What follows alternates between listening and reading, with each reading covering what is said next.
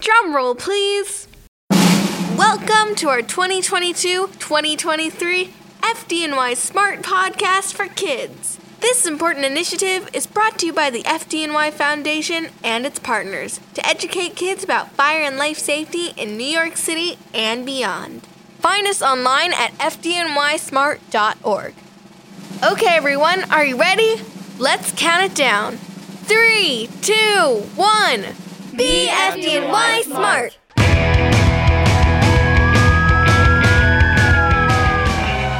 Hi everyone, I'm retired firefighter Danny Glover, and this is the FDNY Smart Podcast for Kids. With help from our student host, Chloe. Hi everyone. We're bringing you our FDNY podcast that focuses on safety for kids. Thank you so much for joining us. We're going to keep on our right hand on the wall. We're coming to you from the FDNY Smokehouse, also known as the Mobile Fire Safety Experience Truck. It's a roving teaching tool equipped with fake smoke and a darkened hallway simulator that helps us drive home our fire safety lessons. The wall turns, you turn with it. Okay, did we find another doorway? The FDNY Fire Safety Education Unit takes the Smokehouse on the road to schools, communities, and more to teach New Yorkers of all ages what to do in a smoke-filled environment. Most importantly, the lessons learned can help save lives. If interested, schools and communities can request a fire safety presentation by visiting fdnysmart.org for more information. And whenever you leave a smoke-filled room, close the door behind you. One lesson that is so important to remember is closing the door when escaping a fire. Exactly. If there is a fire in your home, closing the door when escaping helps keep the smoke and fire from spreading. The door can help stop the smoke and fire in its tracks. Closing doors can keep hallways, stairwells, and exits clear so everyone remains safe. Also, close before you doze, which is a simple way of remembering to close the door before you sleep. Now, doing this really protects you if a fire breaks out in your home as you sleep. You are more protected from fire, smoke, and toxins behind that closed door. We spoke to the Chief of Operations all about closing the door on Conversations with Chloe. Hi everyone, I am so excited. I've been given all access to the FDNY. Clear, everybody clear? So inquiring minds, join me while I go behind the scenes and in the field to explore the nitty-gritty, raise the doors to the firehouses and EMS stations, and get the inside scoop with the greatest fire department in the world. Conversations with Chloe. My guest today is the FDNY Chief of Operations, John Esposito. Hi, Chloe. Thanks for having me. Hi, kids. Chief, we've been discussing how important closing the door is to keeping fire and smoke from spreading. But I do understand how scared people might be if there's a fire in their home, and how they just might be super focused on getting out and forget to close the door. It is understandable to want to leave as quickly as possible if there's a fire in your home. It can be hectic, confusing, or even scary. But we talk about these tips and encourage everyone to practice their escape plan because we really just want everyone to be prepared. So if an accidental fire happens, you'll know just what to do. Your instinct is to run away from smoke and fire. But think of it this way. If you close the door, the smoke and fire won't be able to follow you as quickly.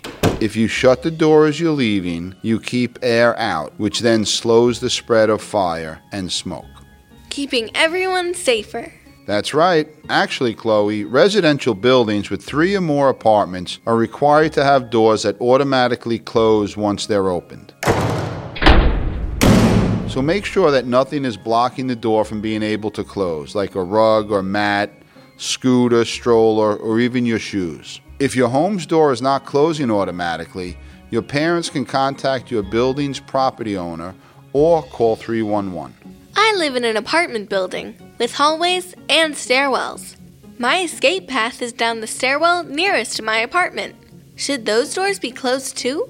Yes, they should, Chloe. Smoke is very dangerous to people and pets, so we not only want to limit the smoke in the hallways, but in the stairwells as well. Your neighbors would use those stairs to leave the building, so closed stairwell doors will keep everyone safer. Those doors should also not be propped open and should close automatically. If there's a fire in your home, having working smoke alarms and closing the doors in case of a fire are two of the most important ways to stay safe. Thanks for being here, Chief. This is all great information. You're welcome, Chloe. Be safe, everyone. Closing the doors keeps everyone safer. Now let's send it back to Danny. Thanks, Chloe. Now it's time for Danny's Do's and Don'ts. Do close all doors as you exit. When escaping a fire, closing doors will keep smoke and fire as contained as possible. This includes stairwell doors in larger buildings. If doors are left open, the flames and smoke can travel more quickly. And don't forget to close before you doze. If a fire breaks out in your home as you sleep, a closed door can help protect you from fire, smoke, and toxins.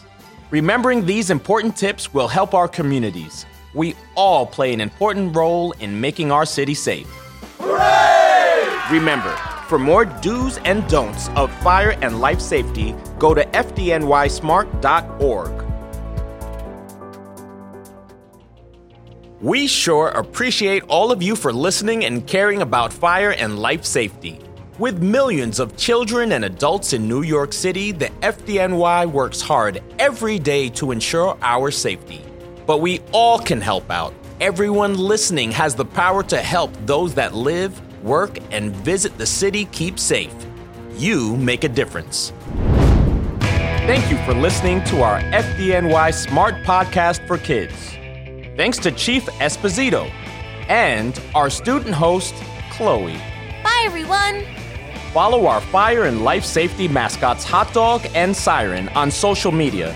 And check our website at FDNYSmart.org for more safety tips. I'm retired firefighter Danny Glover, signing off from the FDNY Smokehouse. Until next time, be safe. Take it from here, Chloe. The FDNY Smart Podcast for Kids is an initiative from the FDNY Foundation and its partners. To learn more on how you can support our educational efforts, go to FDNYFoundation.org. And remember, be FDNY Smart!